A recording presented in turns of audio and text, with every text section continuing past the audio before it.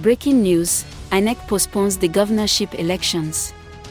This is the latest development that's happening in Nigeria.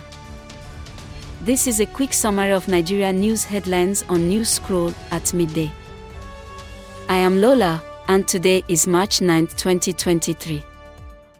Here are top news headlines, filtered from multiple sources.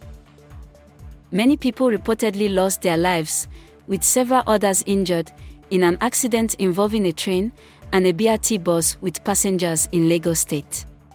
Report by Niger News.